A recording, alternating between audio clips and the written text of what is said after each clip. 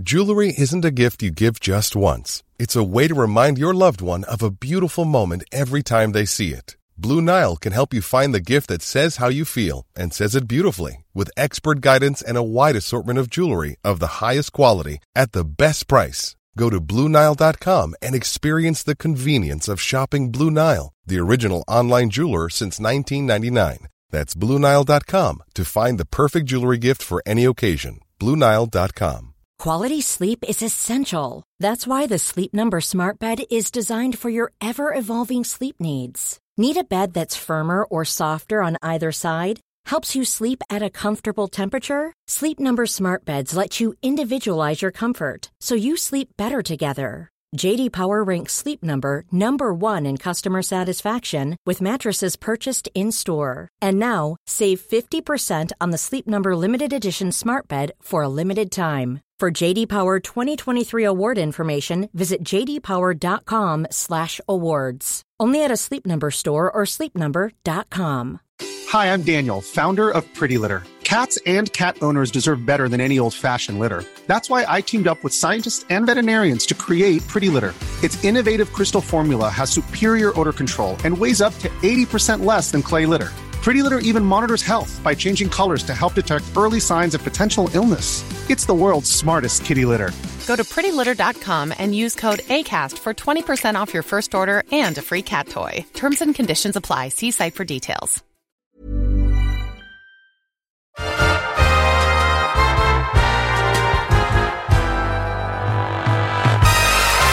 Greetings, pod pickers. It's Tony Blackburn here, welcoming you to the Reasons to be Cheerful 2018 Top 10 Ideas of the Year. What's going up? What's going down? And what's a non-mover? Handing over to your esteemed hosts, it's Ed Miliband and Jeff Lloyd. Take it away. Thanks, great mate. I think the episode's worth it just for that. Isn't really. that fantastic? Yeah, I know. It's really, really good. Well done to Emma. And thank you very much to Tony Blackburn for having done that. Yeah, so that's what this episode is. It is our Reasons to be Cheerful Top 10 of the Year. Can you explain that? Not half. Yeah. That was Alan Freeman. It was, rest in peace. Yeah, this is about, I suppose you'd say it's about our favourites. Isn't it? And the episodes we enjoyed every episode. We love all of our episodes equally, but these are the ones that we particularly thought were relevant and where maybe something has happened in the course of the year. Let's not be humble here. We're looking for the episodes where there has been direct change in the world as a result of us featuring it on Reasons to be Cheerful. Yeah, more or less. We're going to take the credit. We're going to take, I see. Okay, well, that's good. A bit of sort of not humble brag, but sort of brag. And at number 10, it's a new entry for episode 29, Taking It to the Streets. This was an episode about community regeneration lessons from Granby, Preston. It was a live show we did in Liverpool. Guests were Teresa McDermott, Councillor Matthew Brown and Neil McEnroy about the way people can regenerate and transform their communities and build local businesses and wealth. And we're going to hear from Councillor Matthew Brown. Tell the audience and those listening at home a little bit about the Preston experience, just so people can get their heads around that to begin with. It's a very fascinating situation. It does kind of like fit in with the global situation because every person in this audience, their family, they've paid £4,500 to bail out the economy 10 years ago. And since then, things aren't getting better for most of us. So Preston was pretty much fitted into that because we waited a long time for money to come in from big global developers, one of which was Lendlease, which has caused a lot of controversy recently. And then after 13 years of waiting for this money to come in, we realised that it wasn't going to happen because they pulled out after the main anchor store withdrew from the scheme. So we thought, well, we need to be more resilient about what we're trying to achieve, and do it ourselves in some way. And just explain to people here, because lots of people are talking about Preston. You had John McDonnell, the Shadow Chancellor, at a conference recently. You've been featured in the national newspapers. Just tell us, just sort of in simple terms, what is it that you're doing around, in particular, this what sounds like quite a techie concept of procurement, I think I'm right in saying, and the way the council and other public sector bodies spend their money. What are you doing that's different from what everyone else is doing? We're trying to keep money in the city. It's as simple as that, you know. We're seeing that we've got huge pockets of deprivation still huge challenges. We've got austerity, which is continuing. And we're making sure that the institutions like our universities, councils, hospitals, where they're buying in goods and services, it's going to have a benefit and it's going to create jobs and keep money in the community. Who does it mean they're spending their money with, and who does it mean they're not spending their money with? Yeah, I mean, what we're doing is we're supporting local businesses, so it's small family-owned businesses, you know, lots of them. They keep wealth in the community, independent traders, but we're also looking at forming worker-owned businesses. So we're going to have 2 worker co-ops that are going to be formed in the next few months, and one of them's going to be around food, the other's going to be around IT. And they're going to create jobs and actually be linked to what the public sector's buying. So it's quite exciting because it means that there's more democracy in the local economy. So instead of outside investors deciding, you know, what happens, we're deciding ourselves as a community. You know, and you look around a lot of cities in America, Cleveland, Barcelona, they're doing it that way. So is it quite an institutionalised way of thinking over here that councils don't feel obliged to spend that money locally and put it back into the local economy? I think there's just a culture that we think that what big business wants, we should follow, you know. And I think that has been a culture that's been around for 35 years. And, you know, with the collapse of Carillion, and I think Capita's in trouble as well, you know, I think people are thinking again. Carillion was the big outsourcing company. Yeah, of course, yeah. So, you know, so that's why what we're doing is so simple, but it's quite revolutionary with what we've had for the last 35 years. And tell us about what are the results? I mean, how do you measure the results of this? In pounds and pence? The results are how people's lives are getting better. You know, I just think it's good to look at things in simple terms. And issues around deprivation, we're improving in that. We're out the bottom fifth of the most deprived areas as a council authority. People receiving the real living wage of £8.75 an hour, we're now the best out of Lancashire because of these policies. You know, as I said, so you always pay the living wage in your procurement. You only pay firms who are paying the living wage we encourage it as far as legally possible, and we pay it to our staff as well. But the rest of the public sector, pretty much in Preston, you know, besides from the civil service, they pay it as well, like Lancashire Constabulary, Preston College, Community Gateway Association, the Housing Association. They all pay the real living wage, you know, and it's lifting people up. What we do want is our own bank, because everyone in our communities across the country, they're putting the money in the major banks. A lot of that wealth is trickling away into distant shareholders. They then don't pay the taxes, you know. So we've got to move to a system like they have in Germany, where every single community has a not-for-profit community bank. And we're working on that at the moment. And if we do that, that's a way to regenerate the area, because you're putting more democracy into the local economy. And if we had a not-for-profit bank that was owned by the community, I think people get excited about it. We'd have lots of civic pride. And it's a way of fighting back, because people have had enough of austerity. They've had enough of neoliberal economics. They've just had enough of it. And the outcomes are dreadful, because it's things like life expectancy, early death, mental illness. This all comes from inequality, you know. And this is one way, at a local level, of fighting back by making the economy more democratic and capturing wealth for the community. So what happened? Who took notice of us on this one? Well, look, on the strength of that episode, Matthew Brown became the leader of Preston Council. Wow. I mean, look, we turned him from the head of long-term community regeneration, blah, blah, into the leader of Preston Council. We are kingmakers. We are kingmakers. No, I mean, look, I'm sure he got there on merit, nothing to do with our episode. But I think what's interesting about it is that we did the Preston episode earlier in the year. Since then, we've seen John McDonnell, Shadow Chancellor, establish a community wealth unit to look at how we can export Preston model to other areas of the UK. You've seen lots of people writing about Preston and what it can do. Matthew is focused on a Lancashire-wide investment bank. So, look, I think what we did was we had an interesting episode, but I think we spread the gospel about Preston. Back to the countdown at number 9, it's episode 32, Ending the Blame Game, the case for no-fault divorce. Now, this was an episode that was an eye-opener to me, because certainly I didn't realise just how awful the divorce laws are in this country. Current rules mean that blame has to be thrown around to make divorce happen, even if it's the last thing that the couple or their children need. Aisha Vardag, Nigel Shepherd and Chris Sherwood joined us to discuss the case for no-fault divorce, and we're going to hear from Aisha and Chris. Unhappy couples have to petition the court showing that they've committed some form of fault in order to get a divorce.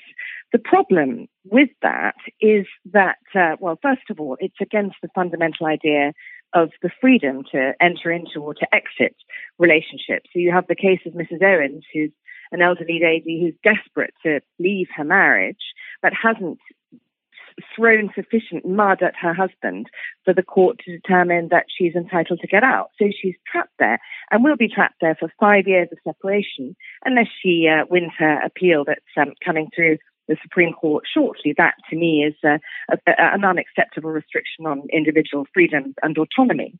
The second problem is that having this situation leads to a lot of unnecessary acrimony in couples who are having difficulties.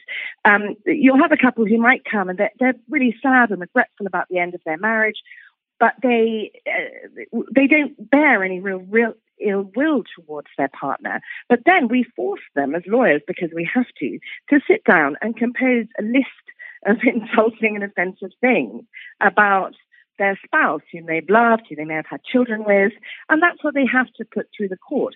The other side gets this, and of course they feel immense hostility. This leads to all kinds of bad will to do with the divorce, and it also massively reduces the prospect of any sort of reconciliation, which can take place even after a divorce petition. You know, if we look at what's happening in the England and Wales legal system, the fact that we have a fault-based divorce system, you know, we see the challenges that has in the counselling room on couples who are, you know, having to invent these reasons about why they want to go for a divorce or separation. If a couple have children and they're going through divorce, then actually their intimate couple relationship is coming to an end, but their relationship as co-parents is going to continue with those children, and putting them on a good footing for that is incredibly important. And I think, you know, what I find frustrating about the argument about why we need a fault-based divorce system is that we can't do anything to make divorce easier. But actually, I find that really difficult to hear, because actually no one approaches divorce as an easy thing to do or lightly. You know, we see the pain and the heartache that people bring into the counselling room when they're experiencing relationship difficulties. It's not something that people approach lightly. So I think, you know, that the kind of fault-based divorce system reinforces conflict at a time which is actually quite a difficult time for people anyway. And particularly from my concern is about the impact that has on children as they see their parents having to invent reasons. And, I've been through a civil partnership dissolution myself. And, you know, we were two gay men who were, coming to the end of a relationship. We knew we wanted to break up, and we had to sit in a pub in South London and invent a bunch of reasons why my ex-civil partner was separating from me and wanted to have a civil partnership dissolution. I mean, the law is an ass in that example. And what impact does it have on couples that you see it relate that they can't just divorce if they both want to? They've got to find unreasonable behaviour or adultery. What sort of material impact does it have? Well, I mean, we do see that, certainly in England and Wales, more than half of divorce petitions are fault-based, which, compared to jurisdictions like Scotland, that's incredibly high. So either we're having lots and lots of unreasonable behaviour and adultery in England and Wales compared to, jurisdiction like Scotland, or what we do see through surveys, and Resolution survey finds that a quarter of couples are actually, trying to embellish, or should I say, make up their reasons for going for a divorce or for their divorce. And we have, if you like, a natural point of reference now for this, which is Scotland, where they changed the law in 2006, where they do have no fault divorce. I mean, tell us a little bit about Scotland, because it hasn't led to an increase in divorce in Scotland, has it? No, I think, again, this argument that it's going to lead to more divorce by making divorce a bit easier, I'm not sure that is right. And certainly we see that from our own surfaces that, as I said, people approach this. It's a very difficult situation to go through. It's not just Scotland, other jurisdictions, North America, Australia, parts of Europe too as well. And just to be clear about this, the system you'd like is where you can divorce if both parties consent without fault, with some kind of cooling off period, or straight away, or how would it work? I think a cooling off period, can be helpful in that sort of situation. Richard Bacon, the Conservative MP for Norfolk South, when he put his private members bill through on this topic, his 10-minute rule bill in 2015, he talked about a 12-month cooling off period. I mean, we can debate what the cooling off period is. I think that, that can be helpful, because we also have to remember that one of the things that does come through is that some people do regret their divorce after they separated. But again, I think what Richard Bacon also talked about in his 10-minute rule bill is we need to ensure that, services are available to support separating couples, whether that's relationship counselling from organisations like Relate, my own organisation, and alternatives to going to family court through things like family mediation and online dispute resolution. Well, things have really been kicking off since then. Absolutely. People listened to that episode and thought, I'm going to do something about this. Yeah, well, actually what happened was that Mrs. Owens, who is referred to, I think, in that episode, went to the Supreme Court. She was told she wasn't going to be allowed to divorce her husband. And this did prompt a sort of widespread outcry. And the government has taken up the cudgels, and they have now published a consultation paper on reforming the legal requirements for divorce. David Gauke, the Lord Chancellor and Secretary of State for Justice, referred specifically to the Owens case and said it generated broader questions about what the law requires of people going through divorce and what it achieves in practice. And the consultation proposes adjusting what the law requires to bring a legal end to a marriage that has broken down irretrievably, and this adjustment includes removing the ability to allege fault. So I think changes in the air. Quite right too, really. On to number 8 in our top 10 reasons to dun, dun, dun, dun, dun, dun. Careful, no more of that, otherwise we'll have to pay music licensing rights. I think it's sufficiently unclear. I'm sufficiently out of tune. Not half. Number 8 is episode 16, hashtag epic rail fail, ending the great train robbery.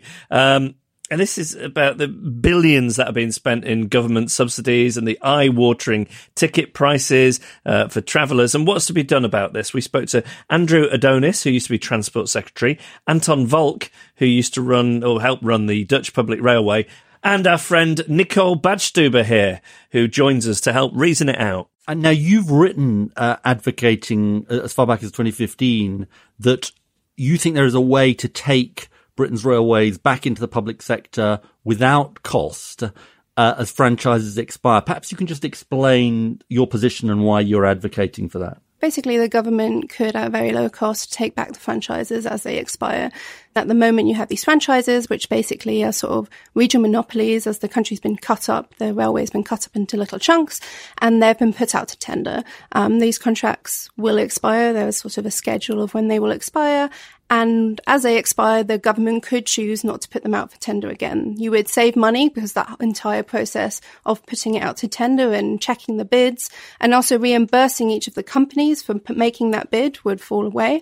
You have the example of how having the government run the railway has worked. And you could also do something similar with these ROSCOs, so these train leasing companies. Actually, most of the new trains have been purchased directly by the government. So this has already been done with Thameslink and Crossrail. And in the next few years, 75% of all the new trains will have been bought directly by the government. So there is precedent there, and there is a clear path where how this could be achieved without them having to buy out all of the companies. As well as waiting for these franchises to expire, they could, as the companies fail to, meet their commitments, decide to claw it back. So something like Southern or East Coast, the government could have chosen to take it back. And what do you think the advantages would be of having that system where you have a public operator of all of these major intercity networks, as opposed to a competitive model whereby the public sector and the private sector can bid? I guess my main argument for why it should be in the public sector, is best framed by this question of why should we be providing transport? Why should we be providing rail transport? And it's not to be making profit. It's actually to achieve wider social policy aims. So whether that's promoting social mobility or better access to education, to support health services by actually enabling people to access them. And so transport is only a means to an end. It never should have been a policy objective in itself. And so the current system is set up to just provide more and more transport without consideration of whether that transport is needed or addresses the objective of wider social policy. And so the only person the only institution that I can identify that is best placed to have that holistic view and has that breadth of responsibility and therefore can assess the value of making the decision to subsidize transport in certain areas or certain transport, for instance, nighttime transport, is the government, because they have other means and mechanisms by which they can capture that value that is being created elsewhere in society or the economy. And just to get a bit more technical for a second, there's this concept, isn't there, the economists have of natural monopolies. Just explain to people what a natural monopoly is and sort of whether it, in your view, applies in this case. But some people say, well, there's lots of good benefits of competition. I think one of the issues I've got is once the franchise is awarded, and we've already heard about some of the problems of that awarding, there isn't really much competition. You're on a Virgin train, you've got no choice. It's their sandwiches or no sandwiches, or their trains or no trains. Yeah. So I think, the railway is an example of competition for the market rather than competition in the market. There's huge infrastructure costs, and it would never make any sense to replicate multiple lines going to the same place so that you can have multiple railway companies running the same services and then competing. So the only way that you can have competition within this sector is competition for the market. The sort of way that the franchisees try and get around that is by low bidding, and then backing out when the premiums are too high. One thing that people who are critics of the idea of public ownership will raise, and obviously this dates to a time which Jeff and I can remember better than you, is the sort of days of British Rail, Jeff in particular. No, Ed remembers the days of Dr. Beeching, exactly. closing down the local lines. I was a mate of his. People don't remember that sort of nationalised British Rail as being these halcyon days. It's not a golden age. How do you avoid a sort of unresponsive, publicly owned system? What's the examples from elsewhere, from around the world? Can you avoid that? Is it about the way you would structure public ownership? Is it about having a certain service for the intercity and then a different one for other local services? How would you go about that? I guess something I would generally be advocating for is to split the franchises between sort of metro, regional, commuter-based services and longer distance services. I think generally that makes a lot of sense. You can see success stories of that with the London Overground and the actual drive to create more of a London Overground by taking over more of the commuter belt in London. What this also does would allow maybe regional governments to be in charge of franchising out the services. They could then tie that in better with the bus networks, or even if there is a metro network in that city. And I think that entire governance structure would lend itself much better to providing transport that local people would need. So to be clear about this, the intercity would be one integrated service for the long distance. Maybe intercity is the wrong way of describing it. Yeah. Longer distance services will be one integrated public service, and then regional governments, mayors and so on would make decisions a bit like Transport for London about those services. Yeah, I think that would be a model that would work well, and you can see sort of examples of how it has worked well. After our episode, are we now living in a golden age of nationalised rail? Not exactly. How has this moved on? Well, Chris Grayling heard our episode and he decided to nationalise East Coast. He said, you're right, guys, hands up. It's a fair cop, Gov. Let's start the process of nationalisation. Well, not quite, actually. But basically the East Coast thing, which was already pretty much a sort of, complete sort of disaster, became more of a disaster. It was run by Virgin and Stagecoach, and they ended up bailing out. And we've now got the state-run LNER from June 2018. And you know what? It's really interesting. You and I, this is a slight digression, went to the George Ezra concert just before Christmas. And at the George Ezra concert, I was obviously on the lookout for people who wanted selfies with me. I was sort of had a sandwich board saying, I'm Ed, I used to be famous. Do you fancy a selfie? Anyway, one person saw the sandwich board, came up to me, and she is a really nice woman, and talked to her and I think her partner, and she works in the innovation team at LNER. And that was really good for me and terrible for her, because it meant I could wang on to her at great length about my sort of, could they improve the food? They should make the Wi-Fi free. What about those 20 minutes between King's Cross and Doncaster at the beginning of the journey, which is like a complete dead zone on the mobile phone signal? Anyway, she really nodded. What a lovely thing for her on a night out, on a Christmas night out. She kind of edged away, she kind of gradually edged away from me. And then fortunately for her, George Ezra came out. But anyway, one of the points I made today is it does have to feel different, LNER from before, if I think people are going to have faith in public ownership. One of the things that is really important, they can't just feel like the same thing as before.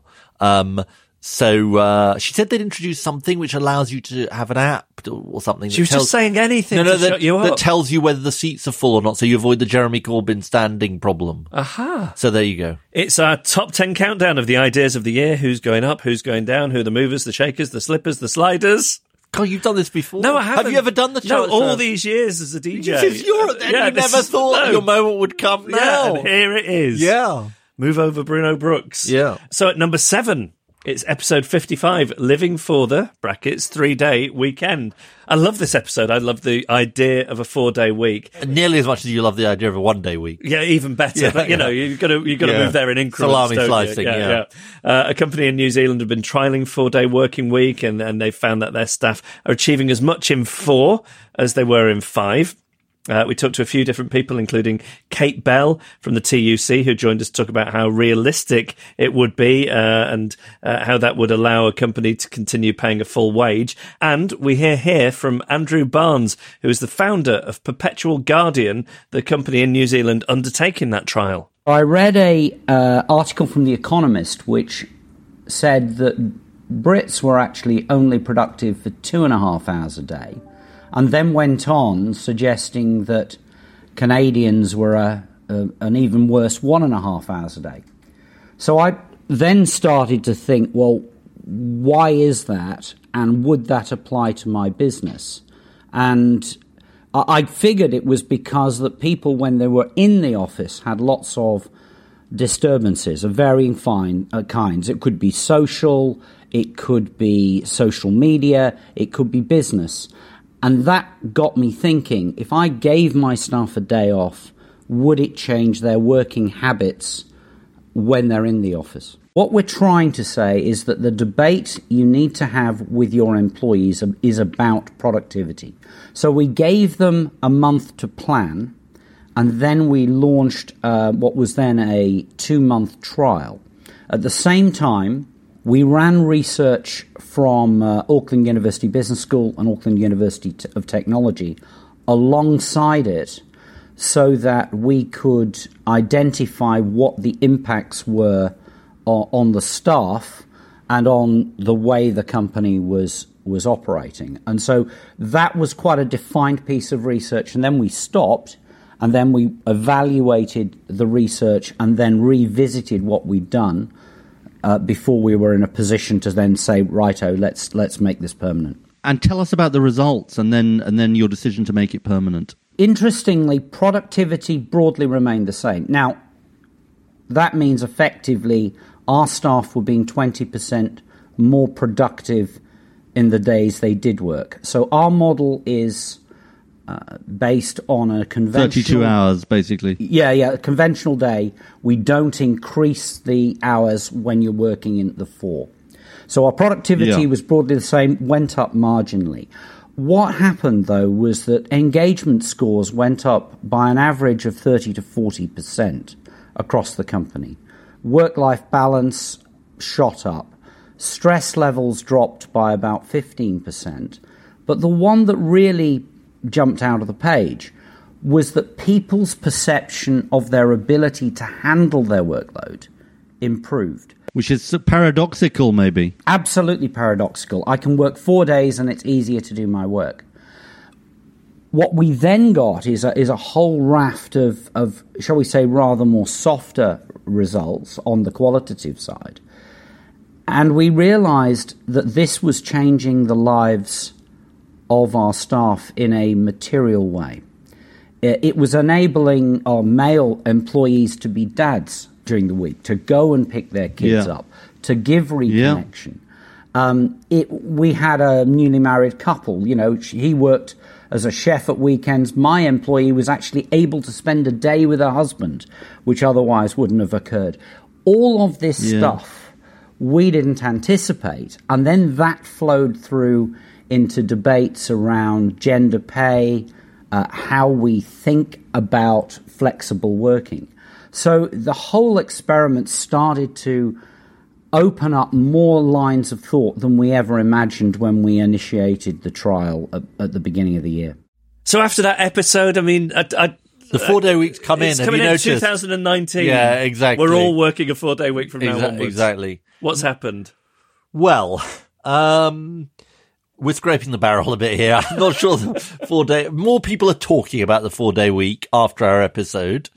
I certainly found it very eye-opening. I don't know about you, because I always thought the problem was, how do you do this in a way that doesn't cut people's pay? But the Andrew Barnes point is we can generate greater productivity and therefore... it doesn't mean to cut in salary. There's all kinds of benefits from it. I found it really compelling, I must say. It's one of the episodes I've sort of taken with me and sort of internalized. And it's also, can you imagine 15 years ago talking about the 4-day week and looking into it and maybe eventually putting it in a manifesto? People would have thought you were crazy. Yeah, and I think the point that Kate Bell made on the episode, which we didn't hear this bit, but, is that people used to work a sort of 60-hour week, and then, expectations have changed.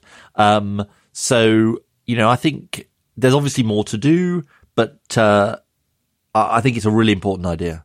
Let's get back to the important business of counting down the reasons to be cheerful ideas of the year, and at number 6... Bubbling under. It's episode 34. What should we do about meat?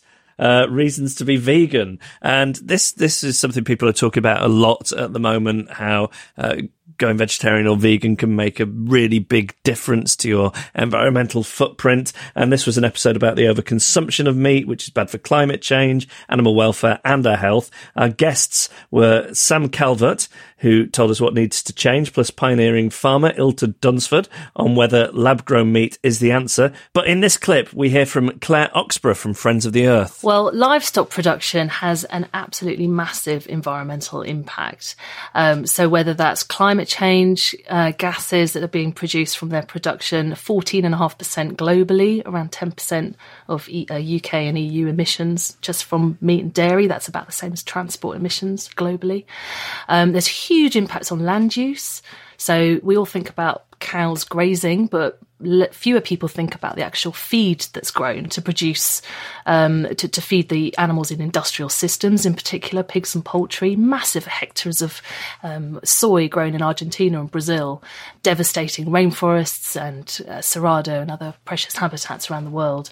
And then you've got massive amount of water use as well, and other resources. Huge impacts also on our health. So globally, we're eating too much meat, particularly in countries like the UK, certainly in countries like the US. We're eating about twice as much as we should be, and that's good for our health. And we're also, there are issues with animal welfare. So particularly, Friends of the Earth is concerned with livestock production in intensive systems. That really has fueled the production of cheap meat, meaning people are eating too much. That's bad for us and bad for the planet and bad for animal welfare. And can you tell us about how that's changed? Because that wouldn't have been true of our grandparents' generation. Absolutely. So, 50, 60 years ago, meat was a treat. Meat was valued. It was quite expensive. We would have had a Sunday roast. The leftovers would have lasted for the rest of the week. And people were quite inventive about, eating the whole animal as well and using everything there. And since the advent of real industrial production of, factory farming, essentially cramming thousands of animals in tiny spaces, taking them off the land, putting them in sheds, so we don't see them as the public. We don't know what's kind of going on there. And that kind of mass production using vast amounts of imported animal feed from South America has kind of meant lots and lots of cheap meat on the market. And it's mainly, chicken and poultry, chicken and pigs. We think about, when we're talking about environmental impacts, it's often the ruminants that get most of the blame, the cattle and the sheep, because they do produce most of the direct methane and other greenhouse gas emissions.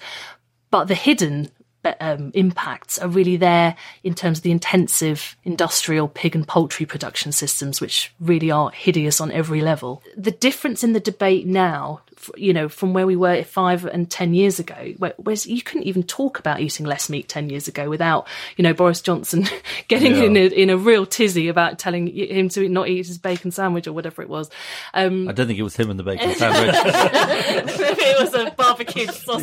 Yeah. Just think, if you'd been vegetarian, you could have been Prime Minister by now. Absolutely. Thanks very much. But now, now I think there is a general acceptance that we need to eat less. And then now we're thinking about, So how do we do that? How do we actually encourage people to do that? And I think too often a lot of the pressure is put on us as individuals, as individual consumers, to make those choices and make the right choices. And of course, there's loads we can do in our diets. But I think something we haven't mentioned yet is the role of government and the role of food businesses to drive that in the right direction, actually support those choices much better than they're currently doing. Food businesses are definitely seeing the opportunities. So forget the lab meat. So looking at now at just the kind of the growth in the kind of plant-based ranges that some of the big supermarkets are bringing out, Tesco's and Sainsbury's, Waitrose, they've all got their, flexitarian range. Tesco's just introduced a vegan ready meals range. That they are seeing that the trend. You can also buy from other supermarkets. Of course, you can also, there's this trend for flexitarianism, which is basically reducing the amount of meat in your diet. It has really taken hold of the food industry, but government is way behind, doing absolutely nothing on this. What else could the government be doing? So, what government could be doing? Obviously, post-Brexit, big opportunity. We could be supporting the right kinds of farming for a start. We could be making sure that the industrial factory farming systems are not propped up whatsoever with any kind of taxpayers' money. We need to make sure that the low-impact sustainable systems are better supported. And we're talking a lot about public money being used to pay for so-called public goods, like protecting the environment, boosting wildlife, pollinators, protecting water supplies and so on. So the farmers are doing the right thing. We need to support those better. But also there's a huge amount we could do in procurement. So all the schools, hospitals, care homes, why don't we have really great standards to ensure that they get all their food from great, British producers producing sustainably, giving us sustainable diets with less and better meat and dairy. Well, that was episode 34. What difference has that made in your life? Well, I had a vegan burger. A number of vegan burgers, actually. And it hadn't put me off. We've seen recently... You had oat milk in your tea when you turned up today as well. I had almond milk today in the tea. Also significant has been the purchase by Unilever, one of the world's largest consumer companies, of the Vegetarian Butcher. It's a chain. Because people are seeing this meat-free market as really on the rise. And, we've had this really gloomy report from the IPCC since then, about the body charged with looking at what's happening on climate change, and the pace at which we need to change. And, I think the scale of the task is so big that it's why eating less meat has got to be on the agenda. There's a new entry at number 5 on our countdown. I mean, to be honest, they're all new entries because it's the ideas of the year. But that's where the sort of metaphor breaks down. It's fun to be able to say these things. Exactly. Yeah. We never thought we would. No. Well, you might have thought you would. But it never happened for me. So this is my chance to live that dream. Exactly. So at number 5, this is episode number 46. Won't you take me to Funky Town? Power and Prosperity in Towns. This was one of my favourite live shows of the year. We did it at the Trades Club in Hebden Bridge, and Hebden Bridge was awarded the 5th best place to live in the world. We heard from a local business owner, Beth Paramore, about what makes it such a special town and what's been done there. And here we hear from Lisa Nandy MP. Bury knows better than Whitehall what the solutions are for Bury, and they know better than Manchester as well. And so moving that power away from centralised decision making and down to town level so that people can actually drive the decisions that affect their lives is absolutely essential. There's a reason why Take Back Control really caught the public mood in towns across Britain during the referendum. It wasn't because suddenly 52% of this country had become Little Englanders. It's simply not true. You can see that in the collapse of UKIP ever since.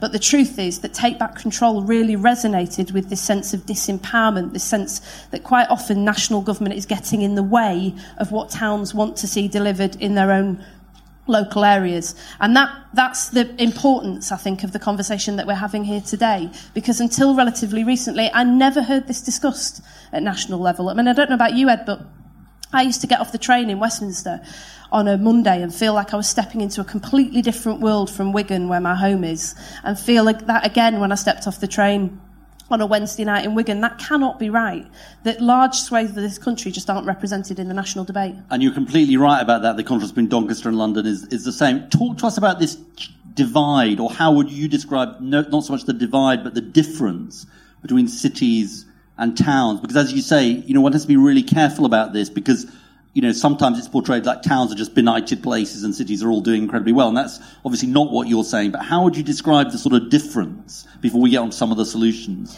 Well, I'll just give you a personal example. I was born in Manchester in 1979, and Manchester at the time was older than most of the surrounding towns because of the industry that existed in that area. It's very similar in this part of the world as well. If you look at Leeds, it's a similar story. And over the last 40 years, what we've seen is a process where more and more jobs and opportunities have been concentrated in cities, where cities have got younger and younger. But as a consequence, towns have aged as those jobs and opportunities have been lost. And you see the net effects in towns across the country, because what it's meant is, as many towns have lost their working age population, we've seen them hollowed out. We've seen the effects on the high street with the loss of stores like Marks and Spencer's and House of Fraser in recent weeks that have been in the headlines. We've seen it in the loss of community banking facilities, which just simply can't be sustained if you don't have a working age population. We've seen it with the loss of bus routes, which are the arteries of local economies and also connect us to one another. And we've seen it most of all with the loss of community institutions. So things like libraries, community pubs that can't be sustained anymore. And there's a real problem here. This is where I think the anger comes from, because the Tory MP, Jessie Norman, said a few years ago that these institutions, these pubs, these libraries, help to shape and define us as we help to shape and define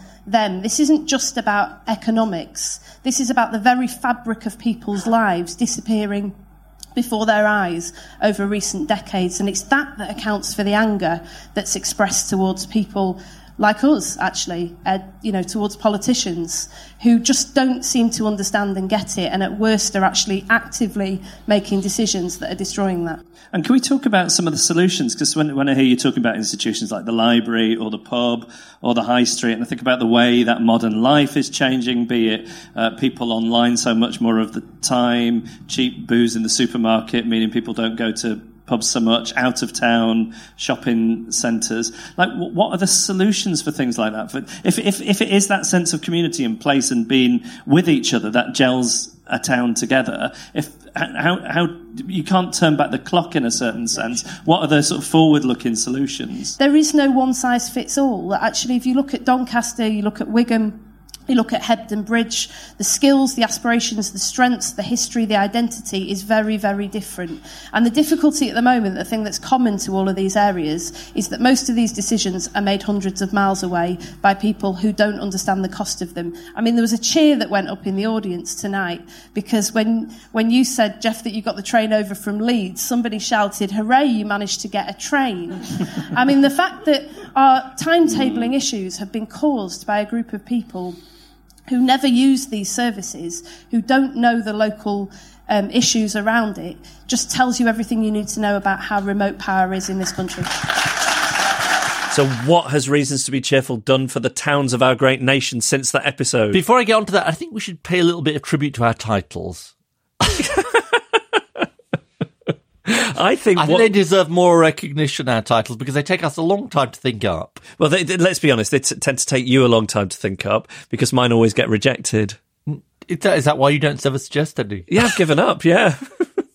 I like your titles. The voice has gone high again. We've talked about how when Ed's lying, his voice goes sort of prepubescent. No, but I can't believe that's what you think. They do. My titles are always rejected. Emma, I don't think that's true. He never suggests them. A couple. It is true. What's the one that's been rejected? Oh, I can't remember. It's too painful for me. Well, anyway, I think this was one of yours, which is why I mentioned it. Won't You Shake Me to Funky Town, showing that they're not always rejected. Anyway, what has happened on towns? I think there's become more understanding of the issue of towns. I was very struck spending a bit of time in Paris that it's a big issue in France as well, the towns versus cities things. Obviously, we've seen the yellow jersey, Gilets jaunes, protests. A lot of that has arisen from towns.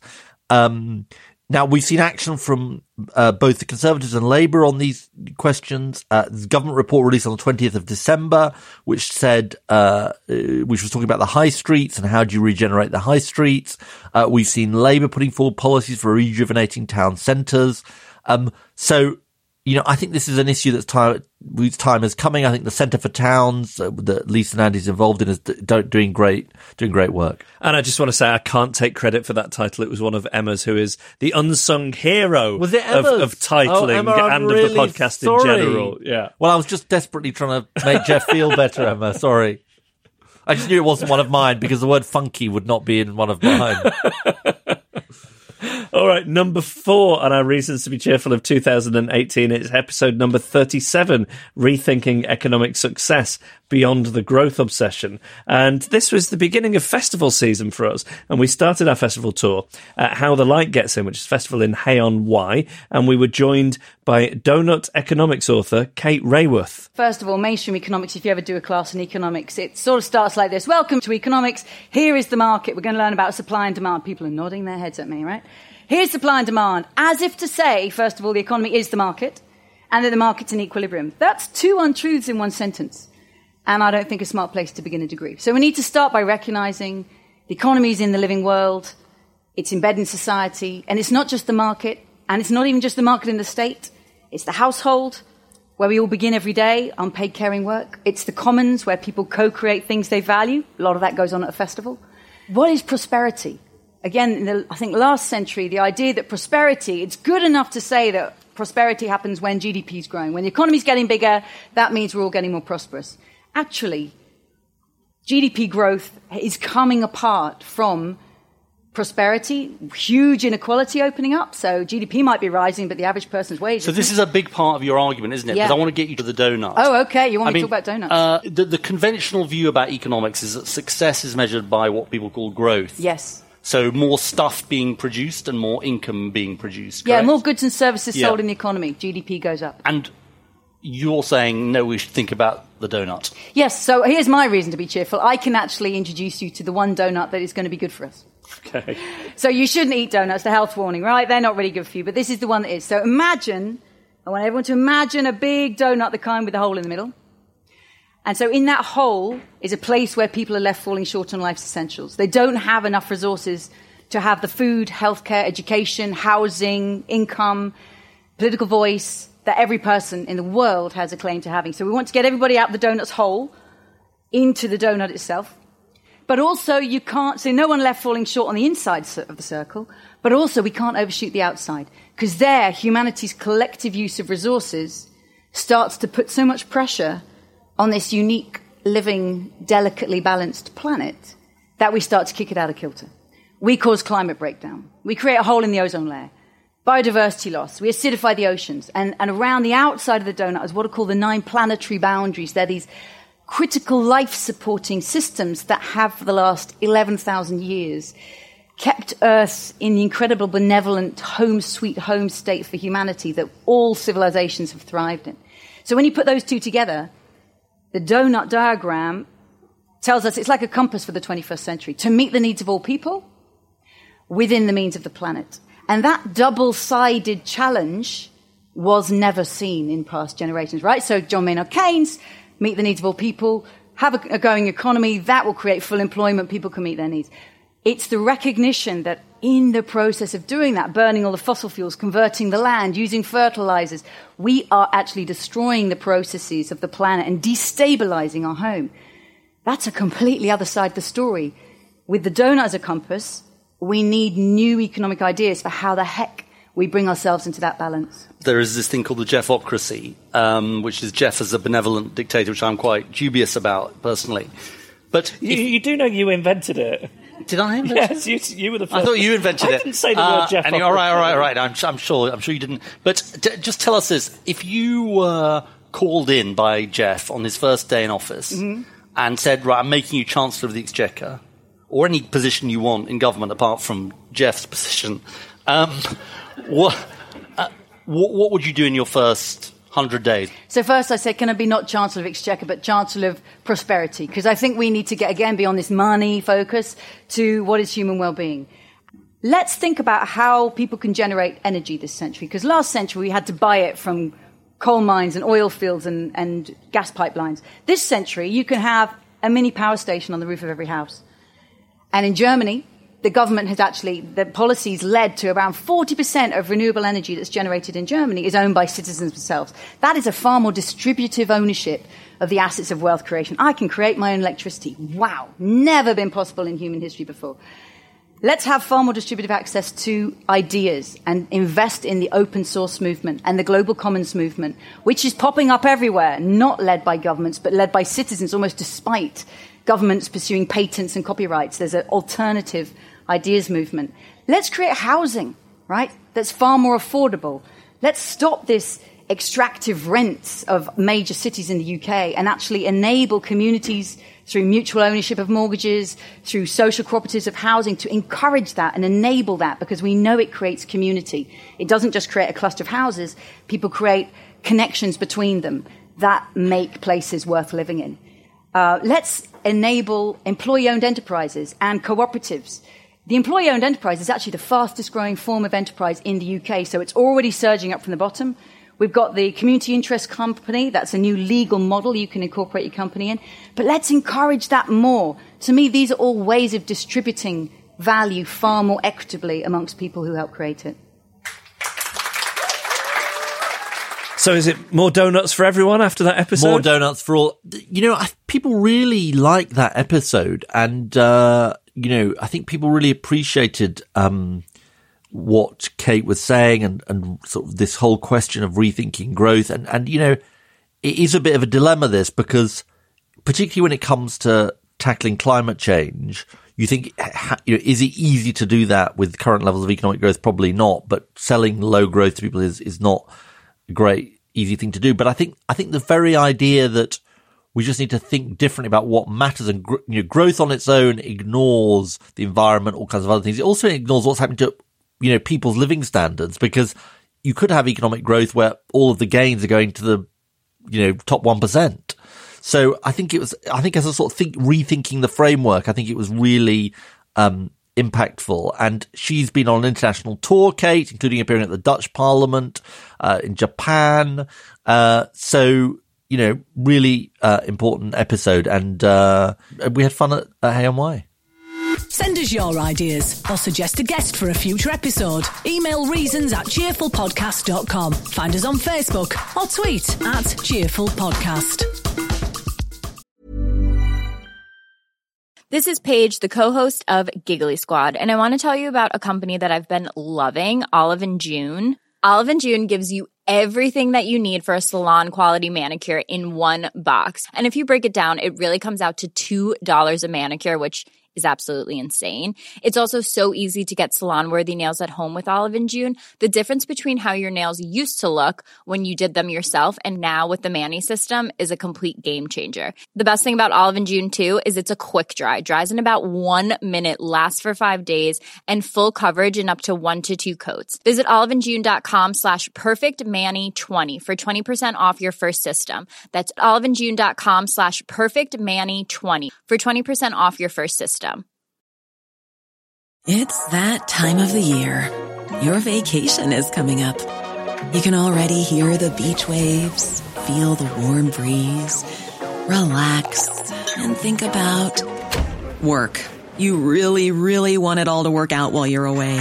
Monday.com gives you and the team that peace of mind. When all work is on one platform and everyone's in sync, things just flow. Wherever you are, tap the banner to go to Monday.com. Quality sleep is essential. That's why the Sleep Number Smart Bed is designed for your ever-evolving sleep needs. Need a bed that's firmer or softer on either side? Helps you sleep at a comfortable temperature? Sleep Number Smart Beds let you individualize your comfort, so you sleep better together. J.D. Power ranks Sleep Number number 1 in customer satisfaction with mattresses purchased in-store. And now, save 50% on the Sleep Number Limited Edition Smart Bed for a limited time. For J.D. Power 2023 award information, visit jdpower.com/awards. Only at a Sleep Number store or sleepnumber.com.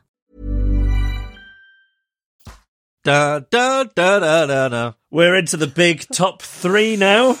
And at number 3, a big favourite of mine, actually, episode 20, which was Rescuing Democracy from Ancient Athens to Brexit. And this is an episode. We went in, let's be honest, we went in really sceptical. We did. Alex, who used to work with us, he pitched this idea for a while. We were rolling our eyes, said, yeah, of course, Alex, there are other forms of democracy. And then we came out of it. Yeah. I mean, as Converts. is evangelists. So we explored how to improve democracy by involving ordinary people in decision-making. Terrible name, sortition, but... Yeah, that's what it reminded me of, sort of Harry Potter and the sorting hat. So in this episode, we talked to James Fishkin, who is an expert in deliberative democracy, Sarah Allen of Involve, and in this clip, we hear from author David Van Raybroek. Sortition is the technical word in the English language for this Athenian model of democracy, whereby assemblies are created by drafting people by lot and inviting them to speak. It's more than an opinion poll. As a matter of fact, we use lottery and sortition already every day, but it's in the worst possible form, and we call it opinion polls.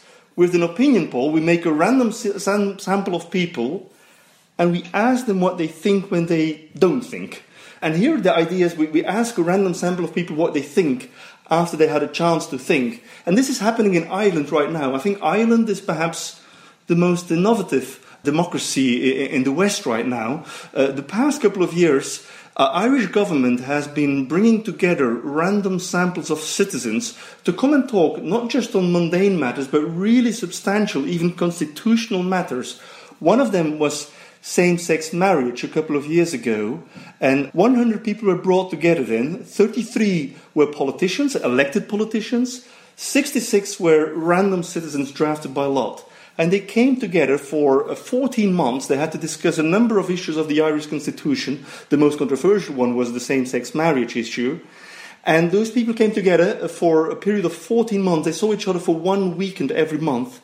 And they basically learned from each other, learned from the experts they could invite, and were able to make a recommendation to the Irish government about what to do with same-sex marriage. And their recommendation was that the Constitution should be adapted. Now, that went into a referendum, and that was the first time in history that a constitutional change was brought about thanks to working with a random sample of citizens deliberating with each other.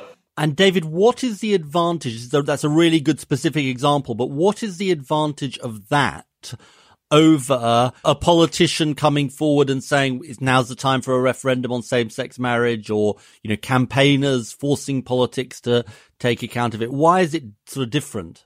It's different because it's better. We have basically three ways to do democracy. Democracy is the government in which people speak and decide and determine their future. We know two procedures quite well. One is elections, the other one is referendums. The third one is this sortition. Why is sortition in a number of cases better? Well, let's go back to the Irish case. The Irish government said, if we are going to decide this with party politicians, whatever we will decide will have the next election in the back of our mind. And this may influence the decision we take. And especially I can imagine in Catholic Ireland that you as a politician would be very careful to make a number of decisions if you're thinking about the next election. So the alternative would have been turning to a referendum. But the problem with referendums is that they are very good because they give people a voice, but it's not quite clear what is meant by that voice, and they have a big danger, and the biggest danger of referendums is that they may divide a society for a long time to go.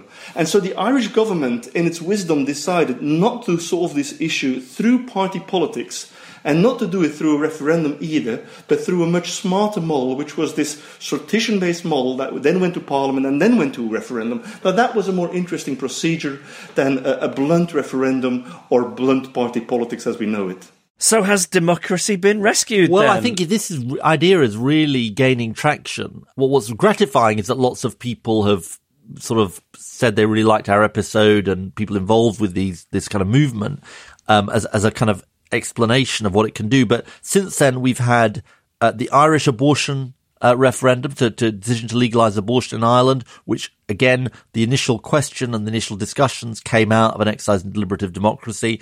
And as we speak, we've got lots of people advocating for this in relation to Brexit as a way out of the impasse. So it's in the public consciousness. It's very something much that's been talked about and considered. It's very much in the public consciousness, and I think it will grow as an idea, this. And it's all down to us. Well, yes. We played a small part, I think. So we're into the top two. At this point, point, I'm sure you're listening to this thinking, who's at number two? Who's at number one? The tension is quite... It's palpable. I think it's palpable. It's palpable. Okay. It feels like there's moments in Eurovision, when the last votes are coming in. Well, you ready for this? Yeah. This is a curveball because at number two, it's a bonus episode. Bonus? Yes. It was Reasons to be Pirate. It was about a book called Be More Pirate, which re-examines the myths and legends around pirates and how we can apply the pirate principles of breaking and rewriting the rules to the modern world. And you sounded like a farmer. You sounded like one of the Wurzels there. It was all a bit, I've got a brand new combine.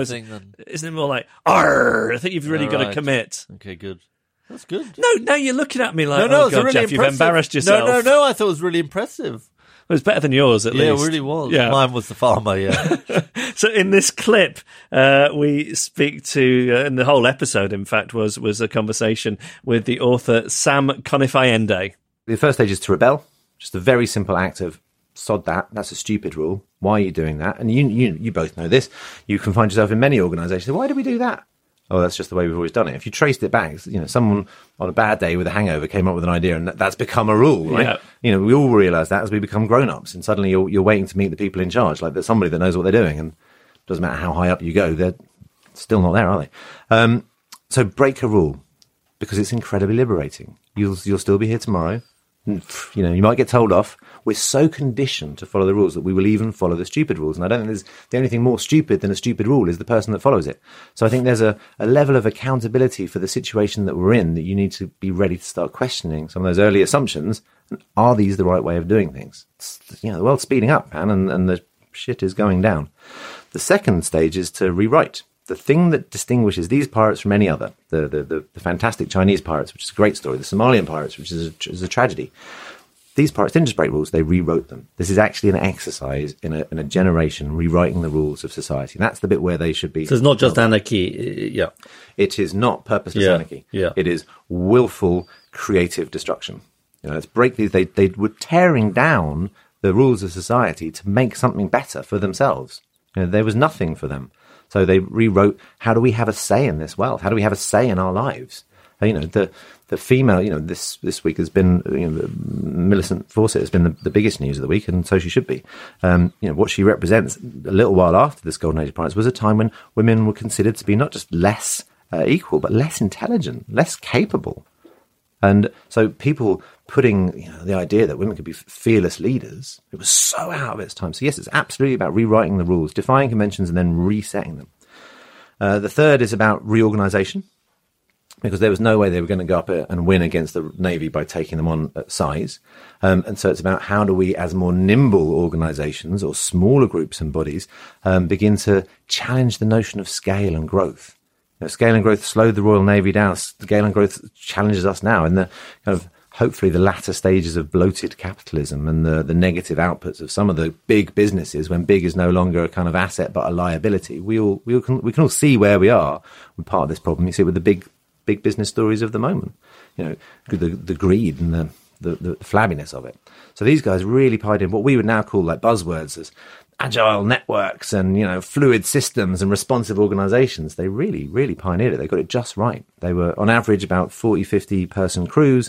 They could crew up and there's 2,000 of them. Henry Morgan leads a 2,000 person crew and sacks the entire city of Panama. They can then crew down back to their individual. That's not necessarily the thing to aspire to, by the way. And then back down to that. So there's really fluid structure. And I think we need this. I think we need to get over this idea that growth for growth's sake is good, because growth for growth's sake is cancer. And when you apply that to business, we've got a real problem, as we know we have. So the fourth one is then about redistribution. And that's redistribution of power. So these guys, they'd escaped the Navy, they'd escaped these stratified systems, and they didn't want, Jeff to become the captain because he seems all right now. Because once we're out at sea, Jeff might go mad and he doesn't want to share the gold. Very likely. You can see it's the beard. So we'll make Ed the quartermaster. So we'll give. I'm not sure about that. Checks and balances. Yeah. Ed's got the voice of the people. Yeah. So we'll give Ed the voice of the people. You've got the strategy, and so now there's equal power. So the Jeffocracy is dead. It's a So then mutiny. it's shared out, but then we'll give everyone else in the room, we'll give everyone equal vote, so that if either of you lose the plot, the power is then distributed and shared. So, and we see this in the social enterprise, the growth of social enterprise so well. I was at, I don't know whether I'm allowed to say this. Go on. So I was doing a pirate talk at Stella McCartney's strategy away day for her global team and business. And at the end of it, one of the ideas became, mutinies, and what can we do that's different? And this one really smart, like classic millennial talent, obviously such a bright mind in the business. Everyone had to put forward their ideas for rule breaking. He said, we should corporatize the business. You couldn't think of an idea further away from an idea that kind of business might think of. But it caught fire, and the reason it caught fire is the appetite for self-ownership. The rise of the hustle generation of doing your own thing is actually the thing that people want. So this notion of redistributing a slight chunk of having the ownership of it not only keeps things fairer, stops them going the way that we have been, because we know that hasn't worked for our businesses now for generations, but also it meets this growing appetite of millennials and the changing workforce. And the fifth is retail, which is the pirates' real strength. They told such tall tales that it shook the world. This idea that the small can't necessarily defeat the big. We've reproven that time and again. The art of their storytelling, their branding and their marketing. We've kind of touched on this, and was just pronounced and profound, and allowed them to really take on those odds. And it's what meant that the first. When the Royal Charter allowed only 12 printing presses, when the printing press was first brought to the UK, it meant, of course, that the monarch had complete control over the media. Now, we wouldn't stand for that these days. And the first public press was called the Pirate Press. And it was obviously named after the heroes of the hour, and it started putting out the stories. When was that? 1716, so it was right in the midst of it. And it started publishing at an affordable price media for the mainly illiterate masses with stories of pirates and others. So again and again and again, the storytelling power of this is so profound. So these 5 stages, it could be seen as glib that they all begin with an R, but also allows me to say that it's the R section of the book. So did you become more pirate after that episode?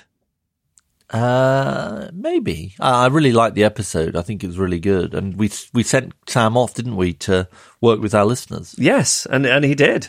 And he did. And Sam's now launched his book in the US. I think we had lots of feedback on that episode. And I think the notion of sort of breaking out of the conventional framework, I think, is a really important thought, whatever walk of life you're in. It's time to reveal the number one reasons to be cheerful idea of 2018. I don't think that sounds like a drum roll, is the thing. I know it's well intended. All right. But you sounded like you were banging on the desk. Right. Yeah. Okay. It's typical. Can you do the drum roll then? I haven't got. Emma, would there be any possibility of dropping in a drum roll here? Yeah. Look, here's our drum roll now. Are you ready? No, I'm trying to ramp up the excitement here. Are you ready? Yes, I'm ready. The number one reasons to be cheerful episode of the year, and it was a fantastic episode. It was one of our best live shows. It was episode 50, Reversing the Cycle of Gang Violence, Lessons from Scotland. It was our first appearance at the Edinburgh Fringe. We were also joined by comedian Louisa O'Milan. Who was brilliant. Just brilliant. And I'm really pleased that she's gone on to do stuff on, her she has Politics for Bitches. Bitches on Spin on Television and so on. And she's a great, great person. But the main section of our episode was so interesting and so moving. It was about correcting the recreational violence cycle that many young people get trapped in. And our guest was Karen McCluskey. And so what we did was I went to the boss and I said, look, we're going to get all these guys into a courtroom, like hundreds of them at a time. A courtroom? A courtroom. So right. we got them all in. So we got them in for the jails. All these the guys are people convicted? who'd been in gangs. We then went out to the guys who we hadn't arrested because, remember, we catch the feckless and the stupid. There's loads of people out there. I mean, we don't catch everybody. That's why Donald Trump's in trouble, Indeed. I think. It's him next. Yeah. So, and so we got them all into a courtroom. And literally what we did was we had them all in. We had the chief constable, who was the next chief constable, who was a bit shorter at the time. And we flashed all their pictures around the wall. And you could see them all pointing, oh, look, there's me, like CCTV. Just the convicted people? Everybody, CCTV, right. Gang fighting in the streets. And we said, look, I don't want to go to your house and tell your mother you've just been killed. Or go to your house and just tell her that, we've just arrested you for a murder. Because can I tell you, sometimes the look in the parents' face is exactly the same. It's horror. I mean, I never want to meet another murder victim's family. I know I will. I just don't. You know, it's a catastrophic series of events. And, you know, people used to say, where are you going to start? Because it's so complex and so big and, you know, you just have to start someplace. And we said to the guys, you need to stop. As of 12 midnight, it stops. The next one of you that offends, we're going to take out your whole group. And then, but we said, but there's a way out. If you want out of this, here's one number you can phone at 24 hours a day, 7 days a week. We'll come out and meet you. You know, we rehoused people. We got them into trauma training. We got them into jobs. If you go to the Edinburgh Military Tattoo, anybody wants to go, all the guys who are moving all the scenery around on the tattoo are my ex-gang members. You know, the best way... I suppose the best way to stop a gun or a gang or a knife is a job. Absolutely. I have so many people who are so far away from the employment market. And so they all came into, just on this point about the room, they all came into the room. They all came into the room. You had testimony from a victim's mother. So we had a victim's mum, a lady who I'm friendly with, whose boy was stabbed to death in a gang-related murder. And it's really interesting because she stood up in front of the room, and I mean, it was really quiet. And she said, you boys might not care about yourself, but let me tell you about my son. And I go into his room every single day, and I will never get over this. And it's really interesting. All the guys out there, I mean, you might look at them and you might see offenders. I also see victims. Most of them have been a victim one week, an offender the next, a victim the next week. But you could hear them sniffing in the back of the room. Because they all love their mums. They do. And, you know, and I'm not saying that their parents can always do the right things for them, but they did. And then we had a surgeon who stood up, and the surgeon pretty much flashed up all the pictures. He said, I specialise in babies' cleft palates. I've actually got a waiting list now, because if you've got this massive facial injury, you go to the very top of the list. All the intensive care beds will be taken up, your high dependency unit beds will be taken up. If you're waiting for a planned operation, you'll be bumped down the list. So, you know what I mean? It's got secondary effects. And they couldn't even look at some of the pictures, because they are horrible. So they're not. So the notion that these are hard men or young, teenagers, actually, you could get through to them. The thing is, everybody's influenced by the media. So you see the pictures in the paper, and they're normally it's after an offence and it's a police photograph, or you see it through the lens of the media. I've never met anybody whose story didn't start with, see when I was 9, see when I was 5, see when I was 7. Their lives are catastrophic. I mean, let's not pretend that people's choices are created equally, because they're just not. And I don't think I've ever met a clean skin who's committed like a horrible violent offence. And they were so hopeless and alien. We actually had to come up with a phrase, because you got all the World Health Organisation sort of tells you all the type of violence you can get, like organised and whatever else. We actually had to come up with a term called recreational violence. We're just going out on a Thursday night, and it's a really interesting thing. And we had such success through doing that. People just wanted out. They wanted a different life, and they wanted hope. These boys don't care about death or prison. They want a reason to be cheerful. Can you talk to us about the results you've had? Well, we brought down violence. I mean, we're at some of the lowest records since records began for homicide, for murder. We're at a 52%. We've reduced violence by 52%. There's a 56% reduction through people going in through A&E, because you have to remember, only 30% of violence is reported to the police. So my measure was always, can I reduce the amount of people going through the emergency rooms? Right. So I set up a big charity called Medics Against Violence. So I've got doctors that go out to school and we intervene in the A&Es, because that was a good measure. Because it's not about police stats, because nobody really trusts police stats, including the public. Because when you're saying violence is up 5%, down 3%, up 6%, people are thinking, well, you're either lying or you're an idiot because you don't know what's happening here. Whereas those going through the A&E, you could really intervene. So it's been an interesting. And where is Scotland now in the league table? We're way down. I mean, listen, I'm not complacent. We've still got too many people in jail. We've still got too many kids' lives who are blighted, and we've still got too many people who, once you pick up a conviction, it's really difficult to get into a job, and so we almost condemn you to life and benefits. You serve a sentence, but your sentence is really lifelong. But, we've tried lots of things. I mean, everybody wants you to do knife amnesties. Let's put bins out. And that just doesn't work. There's things that people want you to do because it seems like a big, you can put it in the papers, etc.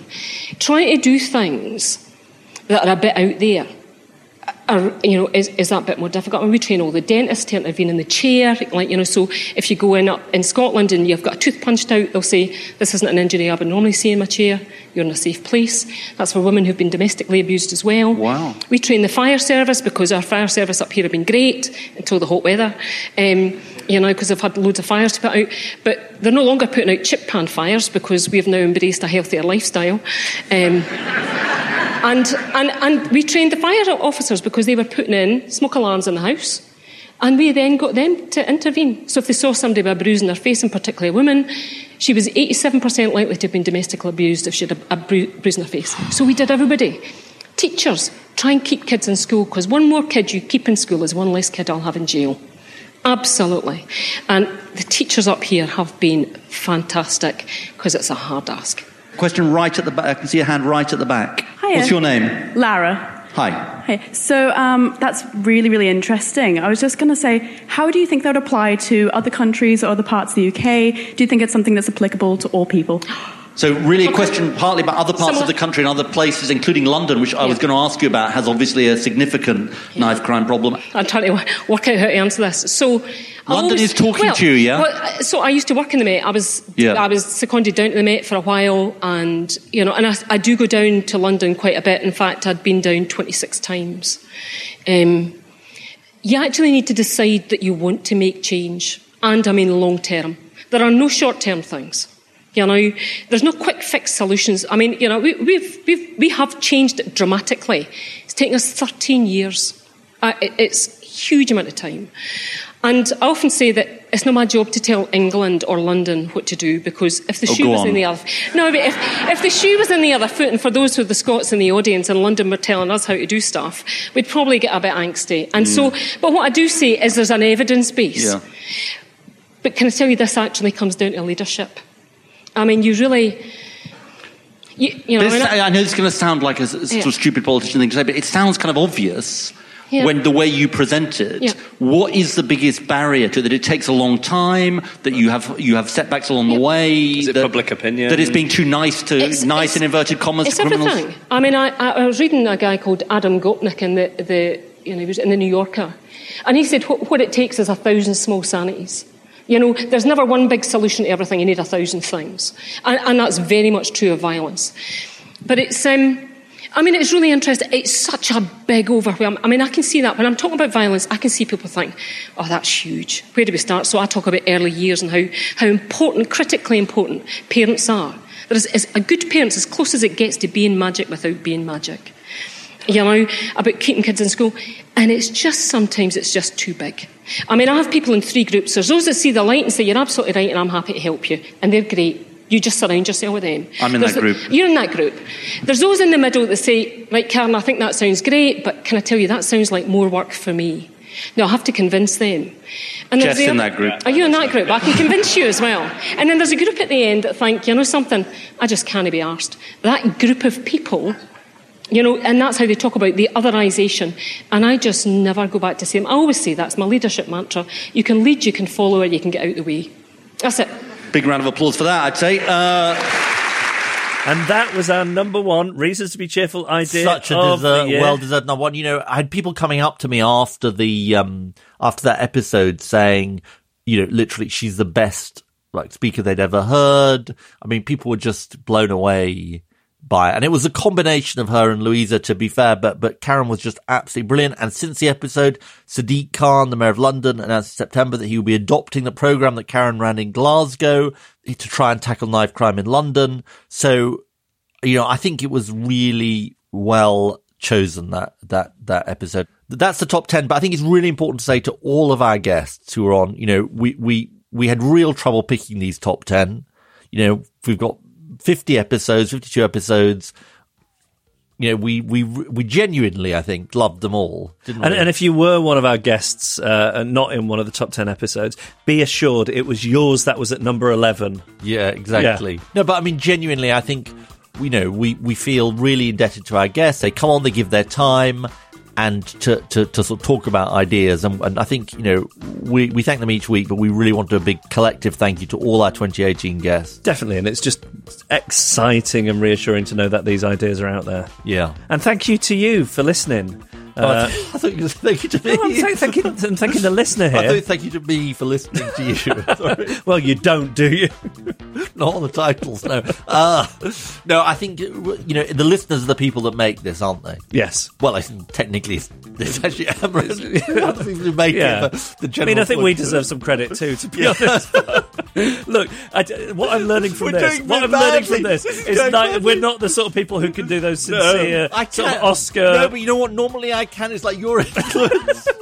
Right, well, I'm normally very good at this. Yeah, I'm not normally very good at this. No, I can see you sort of like the cheap joke offering is sort of just too tempting, isn't it? But I just feel uncomfortable with sincerity. It's, it's my underlying emotional issues. That you've got it made, yeah. But no, genuinely, I think the listeners, and we love getting feedback from listeners, positive and sometimes negative, but no, we prefer the positive. But we do read all of the communications we get from people. I think we should do an absolutely massive thank you to Emma Corsham, who produces the podcast week in, week out. And who, frankly, Jeff, you drive her bananas with all your requests, your sort of, emails at 11 o'clock at night, or is that me maybe? Yeah, that sounds more like you. It sounds like more like me. I was just sort of projecting, but we're really grateful to you, Emma, aren't we? Yes, very much so. So Emma Corsham is our producer. Thanks to Tony Blackburn. Thanks to Tony Blackburn, who was our special guest announcer on this week's episode. Of course, our usual announcer is Gail Lofthouse. Oh, we love Gail Lofthouse. Yeah, James Deacon made the... James has a very good podcast of his own, actually. What's it called? It's called Desert Island Dicks. Really? Yes.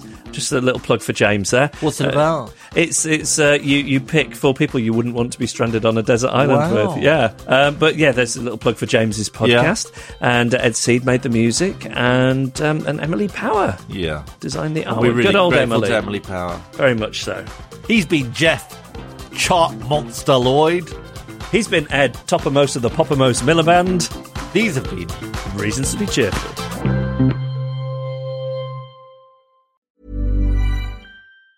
Hi, I'm Daniel, founder of Pretty Litter. Did you know cats tend to hide symptoms of sickness and pain? I learned this the hard way after losing my cat, Gingy. So I created Pretty Litter, a health monitoring litter that helps detect early signs of illness by changing colors, saving you money and potentially your cat's life. Pretty Litter is veterinarian developed, and it's the easiest way to keep tabs on your fur baby's health right at home. Go to prettylitter.com and use code ACAST for 20% off your first order and a free cat toy. Terms and conditions apply. See site for details.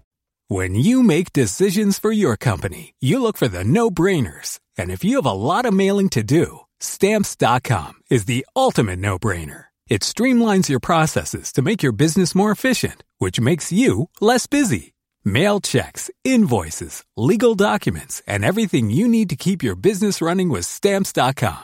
Seamlessly connect with every major marketplace and shopping cart. Schedule package pickups and see your cheapest and fastest shipping options from different carriers. With rates up to 89% off USPS and UPS rates. And with the Stamps.com mobile app, you can take care of mailing and shipping wherever you are. Make the same no-brainer decision as over 1 million other businesses with Stamps.com. Sign up with code PROGRAM for a 4-week trial, plus free postage and a free digital scale. No long-term commitments or contracts. That's Stamps.com. Code PROGRAM. When you need mealtime inspiration, it's worth shopping Kroger, where you'll find over 30,000 mouth-watering choices that excite your inner foodie. And no matter what tasty choice you make, you'll enjoy our everyday low prices, plus extra ways to save, like digital coupons worth over $600 each week. You can also save up to $1 off per gallon at the pump with fuel points. More savings and more inspiring flavors make shopping Kroger worth it every time. Kroger, fresh for everyone. Fuel restrictions apply.